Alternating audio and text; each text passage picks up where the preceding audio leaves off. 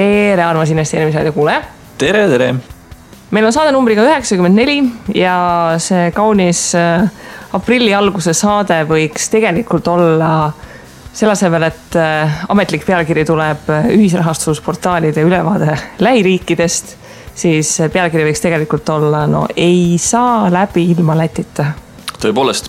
Ja et asi siis nii ühepoolne oleks, siis tegelikult me räägime täna küll väga palju Läti platvormidest ja portaalidest, aga võtsime juurde ka natukene Soomet, et senimaani meie nii-öelda vaade või pilk on Soome poolt jäänud küllaltki neutraalseks tagasihoidlikuks, et oligi nagu paras aeg üle vaadata, et kes seal toimetab, kuidas toimetab, et aru saada, et äkki meil on üldse Läti poole suund vale, et me peaksime minema põhja poole Nordikusse.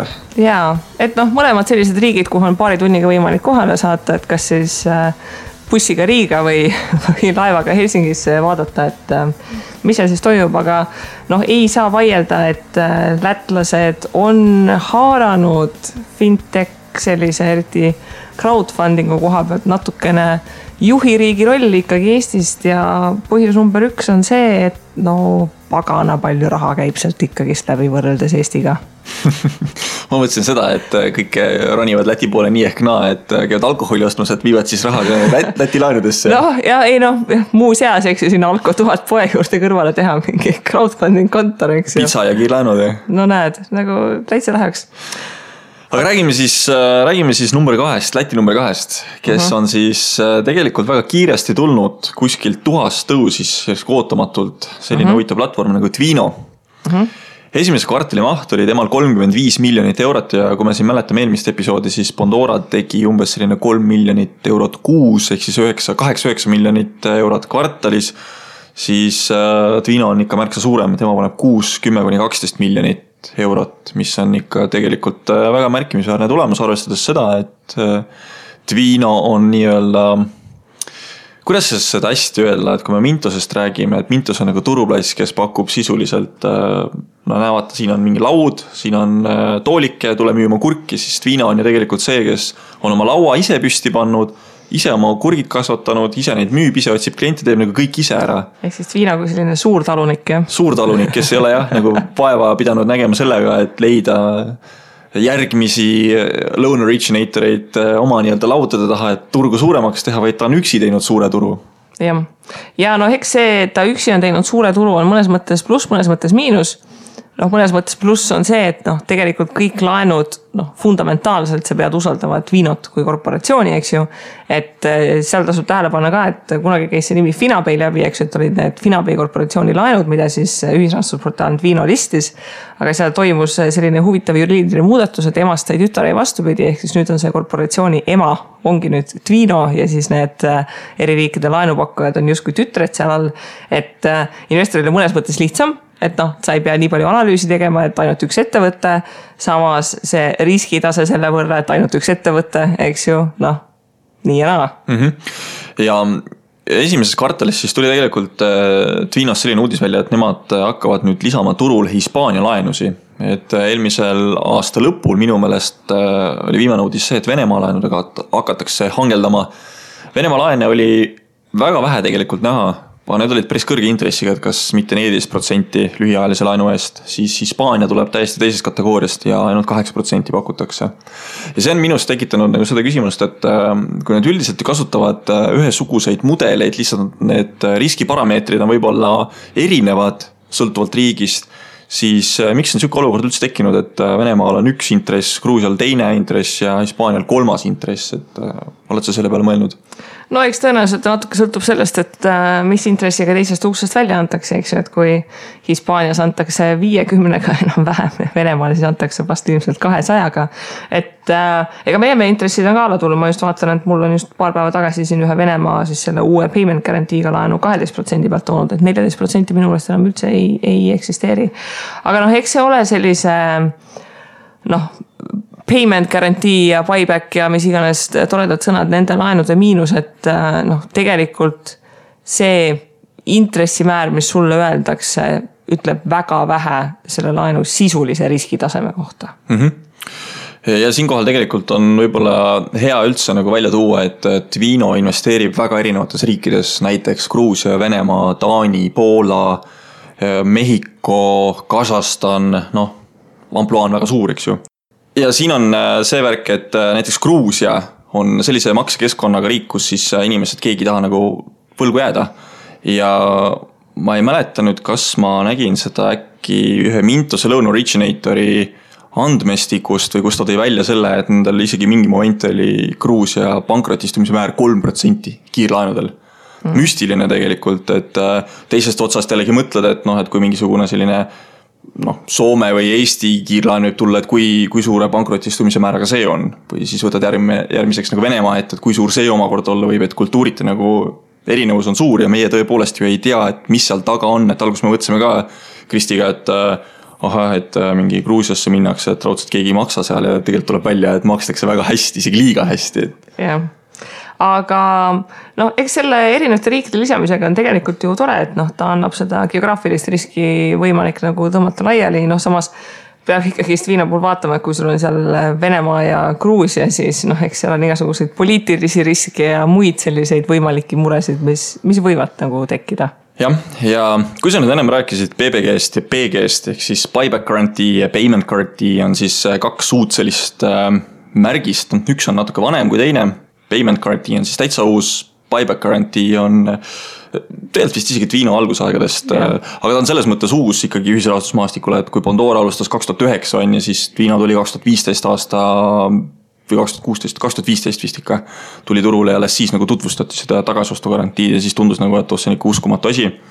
Et võib-olla vaatamegi korra, et mis asi see Payment Guarantee on, kuna see nagu märtsikuus kuulutati välja, et uus siuke toode tuleb ja alguses me nagu Kristiga vaatasime ka, et tegelikult sisuliselt sama asi nagu tagasiostu garantii ehk siis Payback Guarantee on see Payment Guarantee, aga ikkagi seal mingisugused sellised väiksed erinevused on. Ja üks vahe on siis see, et kui sa ostad Payment Guarantee'ga laenu ehk siis PG laenu, siis sa võid arvestada sellega, et Twino hoiab sinu raha tõenäoliselt enda käes palju rohkem kinni, kui sa tahaksid. Tead, see on ka nüüd natukene nii ja naa, eks ju. Ütleme, siin on see, et kaks seda sõnastust on ka nagu tegelikult natukene naljakat, sest tegelikult see Buyback Guarantee on sisuliselt ka nagu Payment Guarantee, lihtsalt see laen on nagu nii lühikene, et see tagasi osta nagu tehakse kohe alguses ära. Payment Guarantee puhul idee on see, et kui sul on muidu lühikesed laenud, siis nagu originatoril ehk siis laenupakkujal endale on suhteliselt ebamugav nagu sellise lühiajalise perspektiiviga raha laekumist prognoosida, eks ju. Sul on 30-päevane laev tiksub ära või 60-päevane tiksub ära, kohe siis inimene peab otsima muud raha, ta vahepeal mõtleb, et viin kuskile mujale, teen mingit muud salallaad. Ja see on aru saada, miks Twino perspektiivist oleks see nagu mõistlikum, et inimesed pikemaajalistesse laenudesse raha paneksid. Ja samas praegu on väga selgelt näha, et inimesed ei taha nagu pikaajalistesse laenudesse kinni panna. Ja see garantii on selle eesmärgiga, et inimesed julgeksid, et sisuliselt sul ei teki nõuet selle laenuvõtja vastu, vaid sina siis usaldad, et Twino garanteerib need maksed. Kus nüüd seal see nüanss tuleb, et miks Tauri välja toob siin, et ta hoiab võib-olla su raha rohkem kinni, kui sa tahaksid, on see, et kui sa ostad selle payment garantii ehk siis maksegarantiiga laenu ja niikaua, kuni ta ses suhtes kõik toimib ja makstakse, ei ole mingit muret. Aga kui ikkagist see laenuvõtja jääb hätta, siis payment guarantee laen võib langeda sinna default ehk siis pankrotistunud staatusesse. Mis tähendab sulle seda, et kui ta on pankrotistunud staatuses, siis sina investorina ei saa seda laenu ära müüa järelturul. Mis tähendab, et sina pead siis sellel hetkel istuma ja ootama, et Twino garanteerib sulle, et need maksed laekuvad täpselt sellel ajahetkel, kui nad peaksid laekuma ja et seal on potentsiaali, et ta võib olla võtab selle laenu varem enda kätte, aga et sa pead arvestama sellega, et kui sa ikkagist paned nüüdsest 12 või 24 kuulisesse laenu raha, et ta ongi seal kinni. Et mina enne investeerisin ka pikaajalistesse laenudesse Twinosse, aga seal oli see, et sa panid 24 kuulisesse laenu, see umbes nagu natukene maksis, siis hakkas nagu need extended, eks ju, et pikendatud ja siis kui 6 korda oli pikendatud, siis ostati ikka tagasi. Et mul on väga väike hulk neid laene, mis nagu reaalselt niimoodi päriselt tiksuvad. Et selle koha pealt, et Twinol on see kindlasti nagu väga suur lihtsustus nende rahavoogude planeerimisel, sest nad teavad, kui palju ja kui pikas perspektiivis neil raha käes on. Teisest nurgast jällegi, kui sa oled väga lühiajaline investor, kes hoiab oma raha Twinos selle jaoks, et äkki kuskil mujal tuleb mingisugune huvitav projekt üles ala crowd estate'is, mingisugune omakapitali investeering, kus on võimalik 20% teenida, eks ju, potentsiaalselt. Siis sa kogudki oma kuu võib-olla 2 seda raha sealt Viinos ja siis ühel hetkel viid välja mujale jälle, et ta on siuke likviidsuspuhvri hoidmise koht ja kui sa nüüd ei pane seda tähele, et sa tegelikult hakkad võtma BG-laenusi, siis loomulikult sa pead oma automaatpakkuja selle peale seadistama. Aga kui sa ka käsitsi võtad, minul oli ka esimese hooga see, vaatasin, et PG tuli turule, garanteerivad kõik maksed ja mõtlesin ka, et nüüd panen portfelli täis. Aga siis hakkasin lugema, et see sama defaultimise mõte on neil sees, et kui laen 31 päeva on viivises, siis on automaatselt võimalus kadunud, et sa seda kuskil järelturul maha müüa saad, mis on muidugi huvitav, sellepärast et delayed PBG laenu puhul tähendab seda, et Viino maksab sulle selle perioodi eest intressi ja selle põhiosa makse ära, siis see osa on jätkuvalt ikkagi järelturul kaubeldav, et mis see siis nagu fundamentaalselt nii teissugust on, et ma näiteks kellegile teisele ei saa seda laenu maha müüa, kes on nõus seda riski võtma. No eks siin on 2 asja. Esiteks see, et nagu sa Hispaania laenude puhul välja tõid, selge on see, et lühiajaliste laenude intressid 1-2 kuused, nad peavad alla tulema, sest selles suhtes see ongi see riskipreemia, et sa paned pikemaks ajaks oma raha kinni. Viino puhul on selgelt näha, et kuna nad ei saa kõiki oma laenu listida ega nad nüüd nagu ülemäära kiiresti kasvada ka ei saa ja seal on selgelt näha, et investorite raha on palju peal, pidevalt on näha, et inimesed kurdavad, et raha seisab. Et mina arvan, et nende poolt on selles suhtes nutikas lahendus, aga muidugi kõige suuremad kaotajad on need investorid, kes hästi lühiajaliselt tahavad tegutseda ja kellel ei ole nagu sellist kindlust või riskitunnetust, et pikemaks ajaks kinni panna raha. Selles mõttes ma natuke naeratan siin, et mul on osa raha on ka Viinos, mis on likviidsema mõttega, et kui mul nüüd ühel hetkel läheb seda vaja, siis ma pean nagu väga tugevalt analüüsima ja vaatama, kuhu ma oma raha panen, aga ühel hetkel minu jaoks on see, et kui ma näen, et ma ei saa seda likviidset investeeringut sealt kätte, sellepärast neid 8% Hispaania laine ei ole ka väga palju turul näha, siis mul võib-olla tekib ühel hetkel see mõte, kus ma võtan selle raha välja ja viin minema, kui ma hakkan sinna 12%-ga BG laenudesse panema nii-öelda kogemata. Et siis, kui mul seda raha vaja läheb, et siis ma ei saa seda kasutada, et ma olen mõnes mõttes nõus võtma seda riski, mis tähendab seda, et Viino minu rahasumma kaotab, et ma arvan, et sellised investorid on veel, et lühiajalises perspektiivis nad kindlasti saavad mõjutatud, et mäletan võib-olla seda, kui intressid kukkusid, kus oli äkki 12,9% pealt järsku 10% peale, öeldi, et nii, nüüd ongi intressid sellised, investor hakkas kohe rahaga hääletama ja see tulemus oli see, et sisuliselt kas nädala aja pärast tõsteti 12% peale tagasi. Jah, aga siis ei olnud neil sellist olukorda, mis praegu, kus on selgelt ikkagi näha, et portaalis on kõvasti rohkem raha, kui laine listitakse. Et ma usun, et praegu nad suudavad selle löögi vastu võtta. Võib-olla küll. Aga liigume siis edasi Läti kuninga juurde, King of Latvia, Mintos, uskumatu portaal. Nii. See on nüüd see turuplats, kus lihtsalt üks ettevõte pakub, et vaata, siin on toolid lauad, tegelased tulge, küll ma otsin ka kliendid, ehk siis investorid sinna peale ja nad on sellega väga hästi hakkama saanud, sellepärast et Mintose esimese kvartali maht oli vapustavad 55 miljonit eurot, ehk siis kuus antakse välja juba keskmiselt 18-20 miljonit eurot. Et viimane märtsikuu oli natuke üle 20 miljoni, enne seda oli siis 17 ja 18 miljonit. Ja arvestades seda, et uusi laenu väljastajaid või loan originator, kuidas see eesti keeles tõlgitsed, et on alternatiivne laenukontor sisuliselt. Neid tuleb juurde pidevalt ja tänaseks on siis 22 alternatiivset laenukontorit väljas. Aga kui me hakkame vaatama näiteks laenumahtusi, siis erinevatesse kategooriatesse jaotatavad laenud näitavad väga selgelt seda, et personal loans ehk siis eraisiku laenud on kõige levinum raha otsiv investeeringu liik või suund. Näiteks põllumajanduslikud laenud on senimaani väljastanud ainult 336 000 euro eest. Ärilaenud, kus siis on ka minu meelest arvete diskonteerimine, Kapitaalia ja Debifo peaksid seda tegema, mida Investli teeb Eestis. See kategooria on läbi aja olnud 7,6 miljonit, miljardit veel ei ole. See oli selleks uskumatu, oleks miljardites jutt. Siis näiteks samad personal loansid 125 miljonit, see on ikka nagu peajaga üle. Aha, tegelikult nad löövad siin lahku invoice financing ja business loans ehk siis arvete diskonteerimine on olnud 7,8 miljonit ja ärilaenud on siis 7,6 miljonit olnud. aga ma arvan, et invoice financing võib olla üks see suund, mis ka neil tulevikus kasvab. Aga kui siin ka vaadata, kuidas meil siin Läti number 2 ja number 1 on tegutsenud, siis Mintos lihtsalt läheb eest ära, et kui Twino on praeguseks hetkeks investorile maksnud välja 2 miljonit eurot intressi, siis Mintos siin tõenäoliselt järgmise nädala jooksul jõuab selle punktini, et nad on investoritele 4 miljonit eurot juba intressi välja maksnud ja Mintos on ka investorite arvult ikkagist korralikult kasvanud, et kui ma praegu siin nende kodulehel vaatan, et investorite arv on üle 22 000 investori ja päris huvitav on see, et investori kohta keskmine investeeringu maht on 4000 euri ja ikkagist arvestades, et kui palju on selliseid investoreid, kes siin natukene paarsada keerutavad, see näitab, et see teine ots on ikka väga-väga suured numbrid, mis seal ringi käivad. No see ilmselt on seal mingisugune paar sükest investorid, kes on pannud siin 100 000 kuni miljon. Ma arvan, et üle miljoni väga paljud need veel pannud ei ole. Aga see piir kindlasti varsti tuleb, kui ära ületatakse see 1 miljoni piir.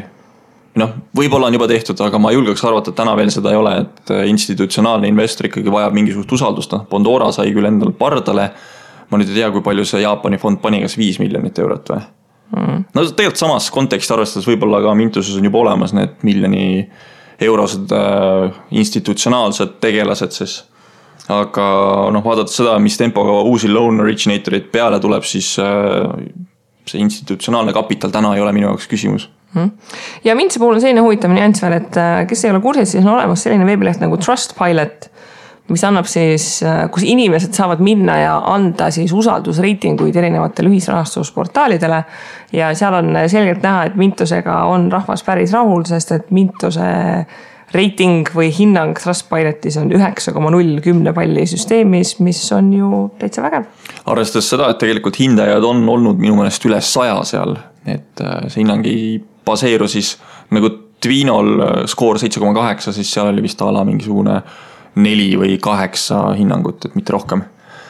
Ja selles mõttes väga hea tulemus Mintuse poolt, et jah, nad on tõesti saanud investorite heaks panu või siukse heaolu garantiiga on hakkama saanud ja nad pakuvad küllaltki normaalset tootlust ja samamoodi päris mitmetel erinevatel loan originatoritele on see tagasiostu garantii nagu Twinolgi on olemas.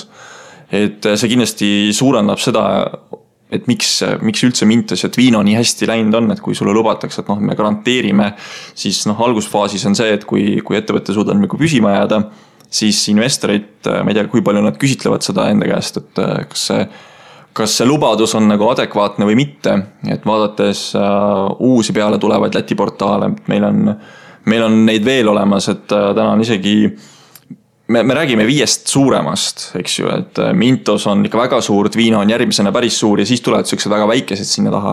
Aga on Lätis veel olemas selline paar portaali, kelle mahud ongi alla 500 000 piiri. Ja nad tulevad turule ja pakuvad samamoodi, et meil on tagasiostu garantii ja seal tekib minul nagu küsimus, et aga mis on teie väärtuspakkumine. Et täna me küll ei räägi nendest nagu süvitsi, sellepärast et selge on see, et kui Mintos paneb sul 150 miljonit kumulatiivset laenumahtu algusest peale, Twinol on see piir äkki seal 120 kandis tänaseks või umbes selline ja nad liiguvad ikka väga korraliku tempoga eest, siis miks peaks üldse ratsionaalne investor sisuliselt sama intressimäära juures võtma mingisuguse väikese tegelase pakkumisi vastu. Et mina väga, väga sügavalt mõtleksin, et mis on see väärtuspakkumine ja kui nad seda väärtuspakkumist ei suuda nagu esile tuua, siis portaali ei vääri ka minu tähelepanu. Hea näide on võib-olla Svaper, kes on siis välja kasvanud Twinost. Et Twino töötajad, kes kunagi Twinos töötasid, läksid oma pead, hakkasid siis Svaperit tegema, mis on siis Voodoo Binance või One-Do Binance, midagi sukest. Ja nemad konkreetselt pakuvad 12% pluss siis praegustele investoritele, kes nagu varakult tulevad peale, siis pluss 2% veel lisaks, ehk siis sa saad 14% garanteeritult ja nemad ka on suuna võtnud just Gruusiasse. Et okei, kui siuke väärtuspakkumine on olemas, siis see võib-olla tundub huvitav ja tasub nagu mõelda, et kas see risk on nagu kaalumist väärt, aga kui sul on portaal, kes pakub ka ala 12% ja ma ei tea, kus kohta saad investeerida, siis mul tekib küsimus, et kas te mudelid on üldse nagu korrektsed või miks te juba tulete välja? Jah, ja Läti sisaks Svaperil on veel 2 sarnase nimega portaali Viventor ja Via Invest, mis siis Viventor teeb seal kuus 1,5 kuni 2 miljonit ja Via Invest ennast siin käivitab, et nad on seal 1 miljoni piiril. No 3 kuuga said 1 miljon laenumahtu või siis investorite käest nagu raha, et tegelikult päris korralik tulemus. Et kui me sellest Viventorist nüüd räägime, et ma tõmbasin nüüd sinu käest kohe jutu järje endale väga osavalt, et Via Invest on välja kasvanud tegelikult Viventorist, et Viventori nii-öelda loan originator oli alguses Via Invest või Via SMS Group ja tänaseks on siis nad ise teinud oma platvormi. Ma ei teagi, miks see niimoodi on. Ma ei ole Viventori tegemist on nii silma peale hoidnud kui sina, et sinul vist on isegi lausa konto seal olemas, et kas investeerid ka? Ma enam ei investeeri, sest ma ei näinud seda probleemi, et neil tulnud mahtu nii palju peale, et mul oleks mõtet olnud portaali nagu rohkem raha sisse panna ja mingi sellist paarisadat eurot sul ei ole mõtet seal üldplaanis nagu keerutada ja Viventoril, seal olid mingid IT-süsteemi bugid ja asjad, et neil on sellist nagu arenguruumi natukene nagu veel. Samas Via Investi puhul on näha, et nemad on ikka suhteliselt agressiivselt turundavad ja pushivad, et iseenesest kui eelkõige võib-olla Twino puhul investoritel on näha, et investoritel on väga palju raha, siis võib-olla mõni nendest investoritest on just see, kes selle Viventori või Via Investori nagu peale pöörab pea, et äkki on see valik just lühiajalisuse koha pealt. Mahtud osas, kui ma nüüd eksi, siis Twino või siis Finapay kunagi 2009 alustades, nemad peaksid täna olema umbes 400-450 miljoni peal, mis nad on siis väljastanud alates algusest. Siis Via Invest on ikka suurusjärk väiksem, et mitte küll 10 korda, aga nemad on minu meelest 150 miljoni peal. Et jah, taaskord see väärtuspakkumise küsimus tuleb esile, eks ju, aga Via Invest ei ole siiski nii väikene, et tasuks öelda, et see on selline mõttetu koht, kuhu ei tasu nagu oma raha kinni panna, et tõenäoliselt nad kasvavad ka suureks, sest nad juba täna tegutsevad ju 5 riigis, et Rootsi, Hispaania, Läti, Poola ja Tšehhi. Gruusiat täna vist ei ole veel nende nimistus, aga ma arvan, et kõik nad ronivad millegi pärast Gruusiasse. Kõik lätlased jõuavad ükskord Gruusiasse. ja Via Investil on tegelikult üks hea omadus veel, et nemad tahavad seda skin in the game'i hoida nagu ikkagi ka adekvaatsena, ehk siis 5% igast laenust on nendel enda käes ja seda nad maha ei müü.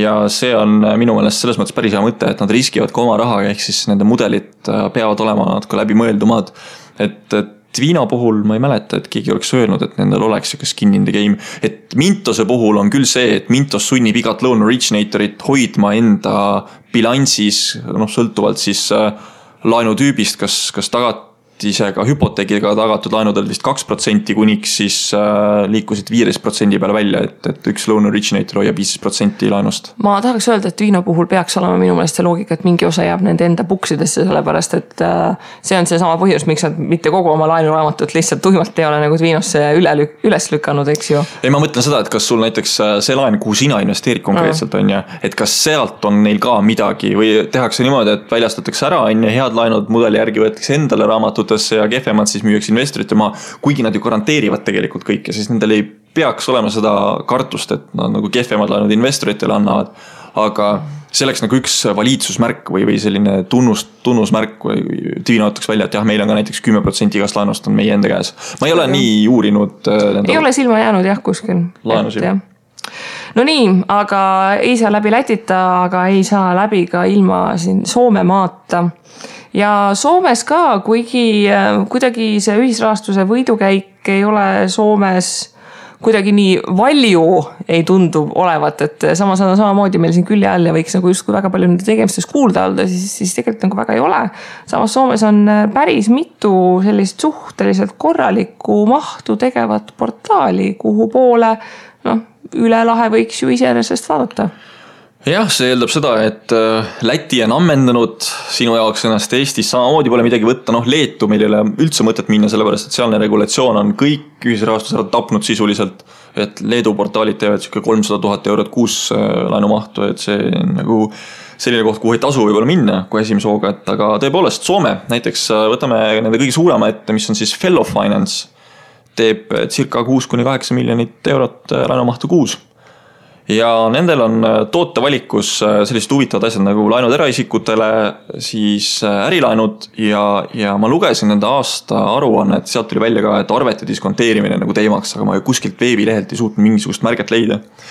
ja 2016 aastal siis Fellow Finance tegi nagu käivet, enda jaoks käivet, mis nad said siis igasuguseid tulusi ja lepingute teenindamise pealt ja see oli summas 5,6 miljonit eurot ja oldi täitsa kasumis sellega, et tagasihoidlik 150 000 eurot kasumit, aga asi seegi.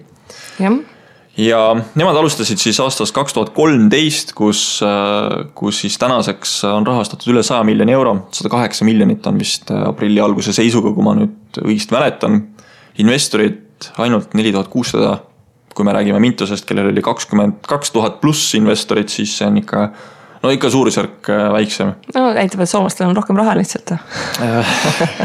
Tõepoolest, selles mõttes nemad on ju 100 miljoni peal ja Mintus oli 150 peale, et kui me kasutaja või investori peale selle summa nagu ära jagaksime, siis Soomes on kindlasti see suurem. Aga mis mulle silma jäi oli see, et ärilaenud näiteks intress alates 6% ja sul on võimalik 5000 kuni 1 miljon eurot taodelda, laenupikkus on siis 2-7 aastat. Et nii väiksemad ettevõtted kui suuremad saavad. No 1 miljon, seal on juba kobe laen sellega, saab juba üht-teist teha. Jah. Natukene.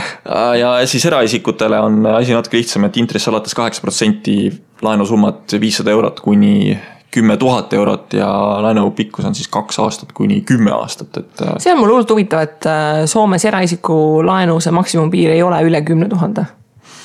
No seal on see, et eraisik ei pea viivist ka maksma, kui ta laenuga hiljaks jääb, et seda küll, ilmselt keegi taha nagu oma raha pakule panna. Ja aga samas see, kui sa võtad Eestis 10 tonni, eks ju, versus Soomes 10 tonni, siis need on ikkagi natukene teist suurusjärku summad. No loomulikult keskmisesse palka võrreldes on Soome keskmine palk 3400 eurot, ja ka 10 000, 3400-ga saad teada palju siis mitu kuud saab pidu panna. Ja siis samamoodi, kui sa 10 000 jagad siin 1100-ga, siis saad teada, kui kaua nagu meie see kordaja siis on või kui pikalt me peaksime iga keskmise palga kõrvale panema iga kuu, et me saaksime laenu ära makstud. Nii, aga see teine portaal Fixura, ma pean tunnistama, et ma olen endast suhteliselt vähe kuulnud ja Tauri oli siin usin, kes Fixura kohta uuris, et ma siis uurisin investori kohta, millest me järgmisena räägime, aga mis pagana süsteemiga Fixura võtab investoritelt tasusid? Fixura on tegelikult selline huvitav portaal, kes kunagi Bondora aegadel, kui Bondora tuli, siis Fixura oli ka suhteliselt järgi tulemas seal ja siis me kuulsime nendelt Soome investoritelt, kes siis Bondoras ka investeerid, ütlesid, et Bondora on ikka selline koht, kus kulda lendab, aga Fixura on see koht, kus raha kipub ära kaduma, sellepärast, et seal on mudelid ilmselt olid päris nõrgad. Et tänaseks päevaks on nad siis 67 miljonit eurot mahtu teinud, intresse maksnud seal hulgas 9 miljonit ja sellest 67 miljonist on tagastatud põhiosa siis ka 34 miljonit eurot, aga taaskord default rate ehk siis pankrotistumismäära selle kohta ei räägi keegi midagi, tootlus toodi välja, et ilus 10,25%. Ja ma siis tõepoolest nagu uurisin üldse kogu seda Fixura värki natukene rohkem, kas nad varem ei olnud mitte lainaja või midagi sükest, et nad nagu rebrandingut teinud. Kui ma õigesti mäletan, see oli kunagi 2013-2014 algus, kui ta nagu rohkem meie fookuses oli. Ja nad tõepoolest ütlevad, et Fixura võtab, ta ei ütle küll välja, et investoritelt, aga ta võtab nagu küllaltki väikeseid tasusi võrreldes teiste investeerimisteenust või investeerimistoodet pakkuvatelt ettevõtetelt. Nii, siis kui me hakkasime vaatama neid tasusi, et kui väiksed need siis on, siis tuleb välja näiteks, et kui sul on portfell, mis on alla 100 000 euro, siis sa maksad selle pealt ainult 2% nii-öelda management fee või tegelikult on subscription fee või ehk siis ma ei tea, management fee oleks minu meelest õigem, sellepärast, et me lihtsalt võtame raha, et sa saaksid oma investeeringuid meil hoida. Ja kui sul on üle 100 000 euro, siis on see summa ainult 1% sinu sellest kogumahust. Lisaks kirjeldati ära tingimustes, et on olemas selline maagiline tasu nagu transaction fee ehk siis tehingutasu tegelikult investeeringutelt 0,9%.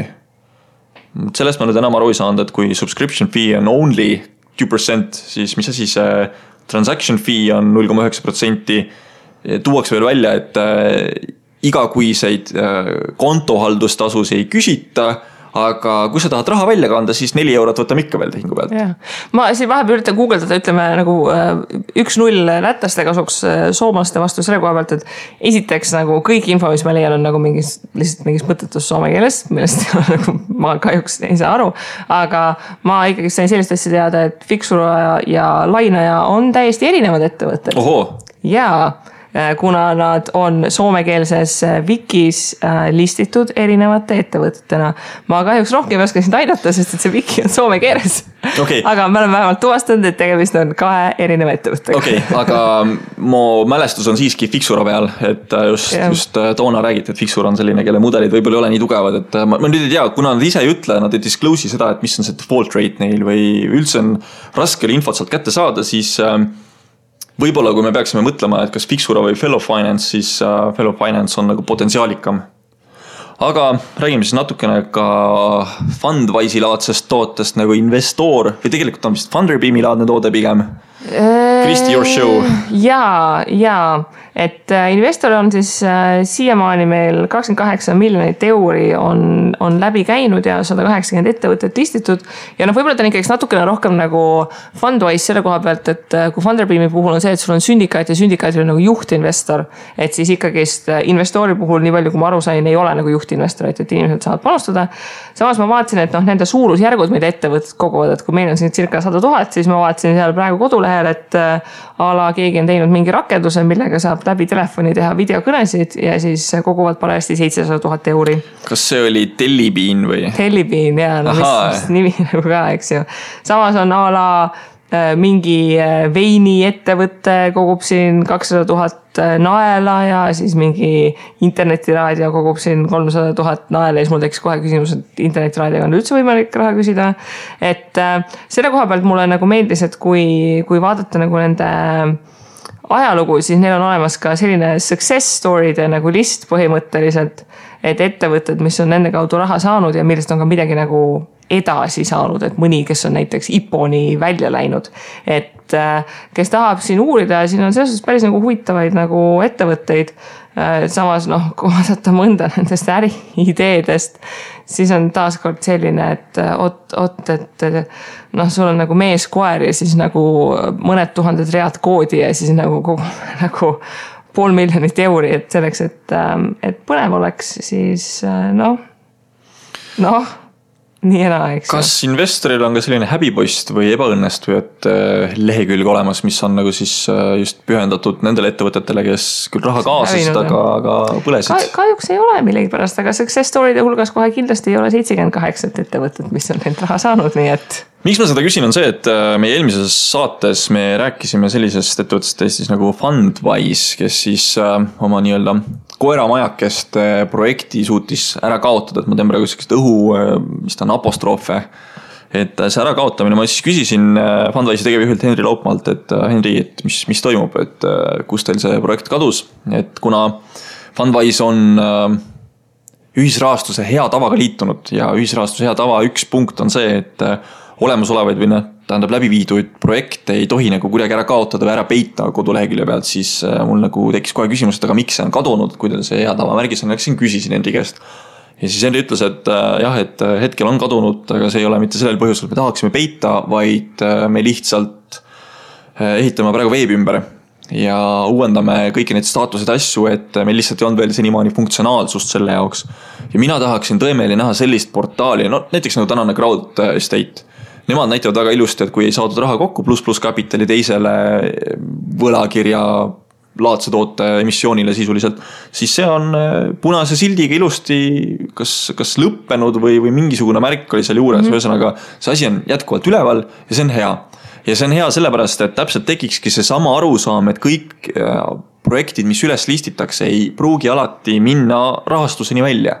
Ja kui mina investorina saan sellest aru, siis mul võib-olla see arusaam ka hakkab lõpuks tekkima, et kui raha kokku ei saada, et kas siis on mingisugune järgmine samm olemas, et raha tagastatakse või praegu on see, et kui ma lähen kuskile Fundwise'i lehekülje peale vaatama, et kõik on õnnestunud, aina osade projektide puhul pole raha kokku saadudki.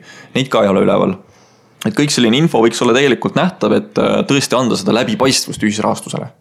Ja see ei ole mitte ainult selle equity nagu osaluspõhise ühisrahastuse puhul, vaid ka ikkagist kõik portaalid, mis ka tarbimislaenude ja kõige muuga tegelevad, siis mida rohkem infot läbipaistvalt laenuraamatute ja pankrotimäärade ja kõige muu kohta on, siis seda ausam värk on, et et mul on selles suhtes hea meel, et statistikalehed on hakanud ikkagist üldiselt enamike portaalide ampluaasse ka nagu kuuluma ja seesama koht, et investorid ise peavad nõudma, et kuulge, et ma tuleks investeeriks, aga nagu palun, kus on teie statistika, pange kirja, et kui teil ei ole nagu midagi varjata, siis investoril ei peaks olema seda kohustust, et tema nüüd läheb otsib kuskilt selle majandusaasta aruande või börsiteated või mis iganes muud, et see peaks olema ikkagist nagu väga lihtsalt kättesaadav. Et nagu me praegu siin nägime, et siis kui lätlaste puhul saab infot kätte, siis Soome puhul läheb väga ruttu keeruliseks ja soomekeelseks asi ära, mis võib-olla rahvusvaheliste investorite nagu ligitõmbamise koha pealt ei ole nagu kõige parem. Ja kui suures võib-olla ooltaks just vastupidist, et Soome selline euroopalik avatud mõtlemisega riik ja Läti võib-olla mitte nii avatud ja mitte nii puhas, siis statistika pool on täiesti vastupidiselt. Aga Eesti portaalide puhul ka tahaks nagu võib-olla osade portaalide puhul, eks nad ise teavad, kes nad on näppu viibutada, et kui teil ei ole statistikaleht olemas, siis sisuliselt teid ei ole olemas ja ärge tulge vabandusega, et aga näed, mingisugusel teisel väljamaa portaalil ka ei ole olemas. Et see ei ole mingi näitaja, et me ei saa võrrelda ennast sellega, et kellel ei ole, vaid me peame võrdlema sellega, kellel on ja kes nagu pakub seda väärtust investorile kõige rohkem, sellepärast, et miks investor peaks üldse sinu juurde investeerima tulema, kui ta ei tea, kes sa oled.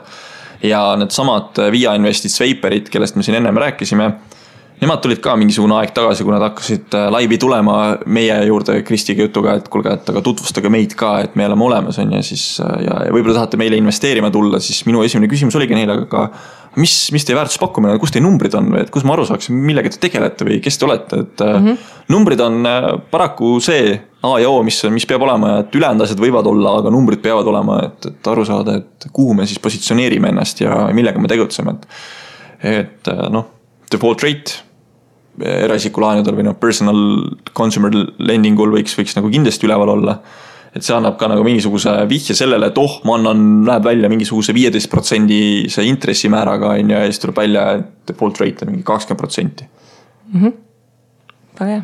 Ehk siis, me nüüd lõpetamegi seekord sellise näpu viibutamisega vaata, et me oleme pidevalt kontrollimas, eks ju, kõiki neid veebilehti, et kui meie kogume infot, siis kuigi meil Tauriga on see eelis, et me saame enamikele portaalidele kirjutada ja öelda, et tahaks infot saada, siis me saateid valmistame ikkagist ette selle teadmisega, et kõikidel investoritel ei ole seda võimekust ja kõikidel investoritel peaks olema kodulehelt see avalik info nagu kätte saada, et muidugi me saame alati küsida mingeid täpsustusi ja selliseid asju, mis oleks saate jaoks nagu informatiivsed, aga kõik info, mida me üldiselt saatesse võtame, peab olema selline, mis on avalikult kätte saada, et siis on kõikide teiste investorite suhtes ka aus värk. Just.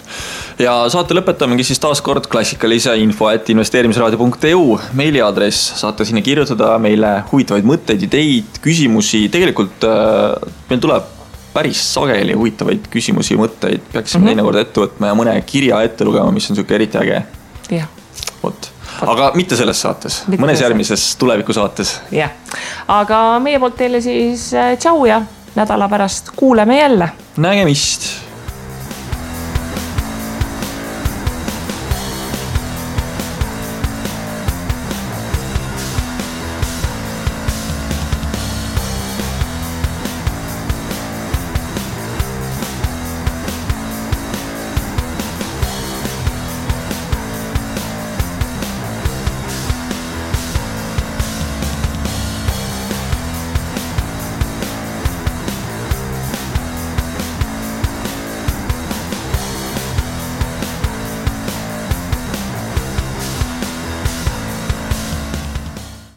Investeerimisraadios kuuldud tuleb käsitleda kui meelelahutusväärtusega informatsiooni. Me ei jaga investeerimisega maksunu ning kuigi püüame edasi anda võimalikult täpset teavet, siis igasugune investeerimisrisk jääb investori enda kanda. Ükski investeerimisraadios nimetatud tehing ei kätke endast soovitust antud vara osta või müüa.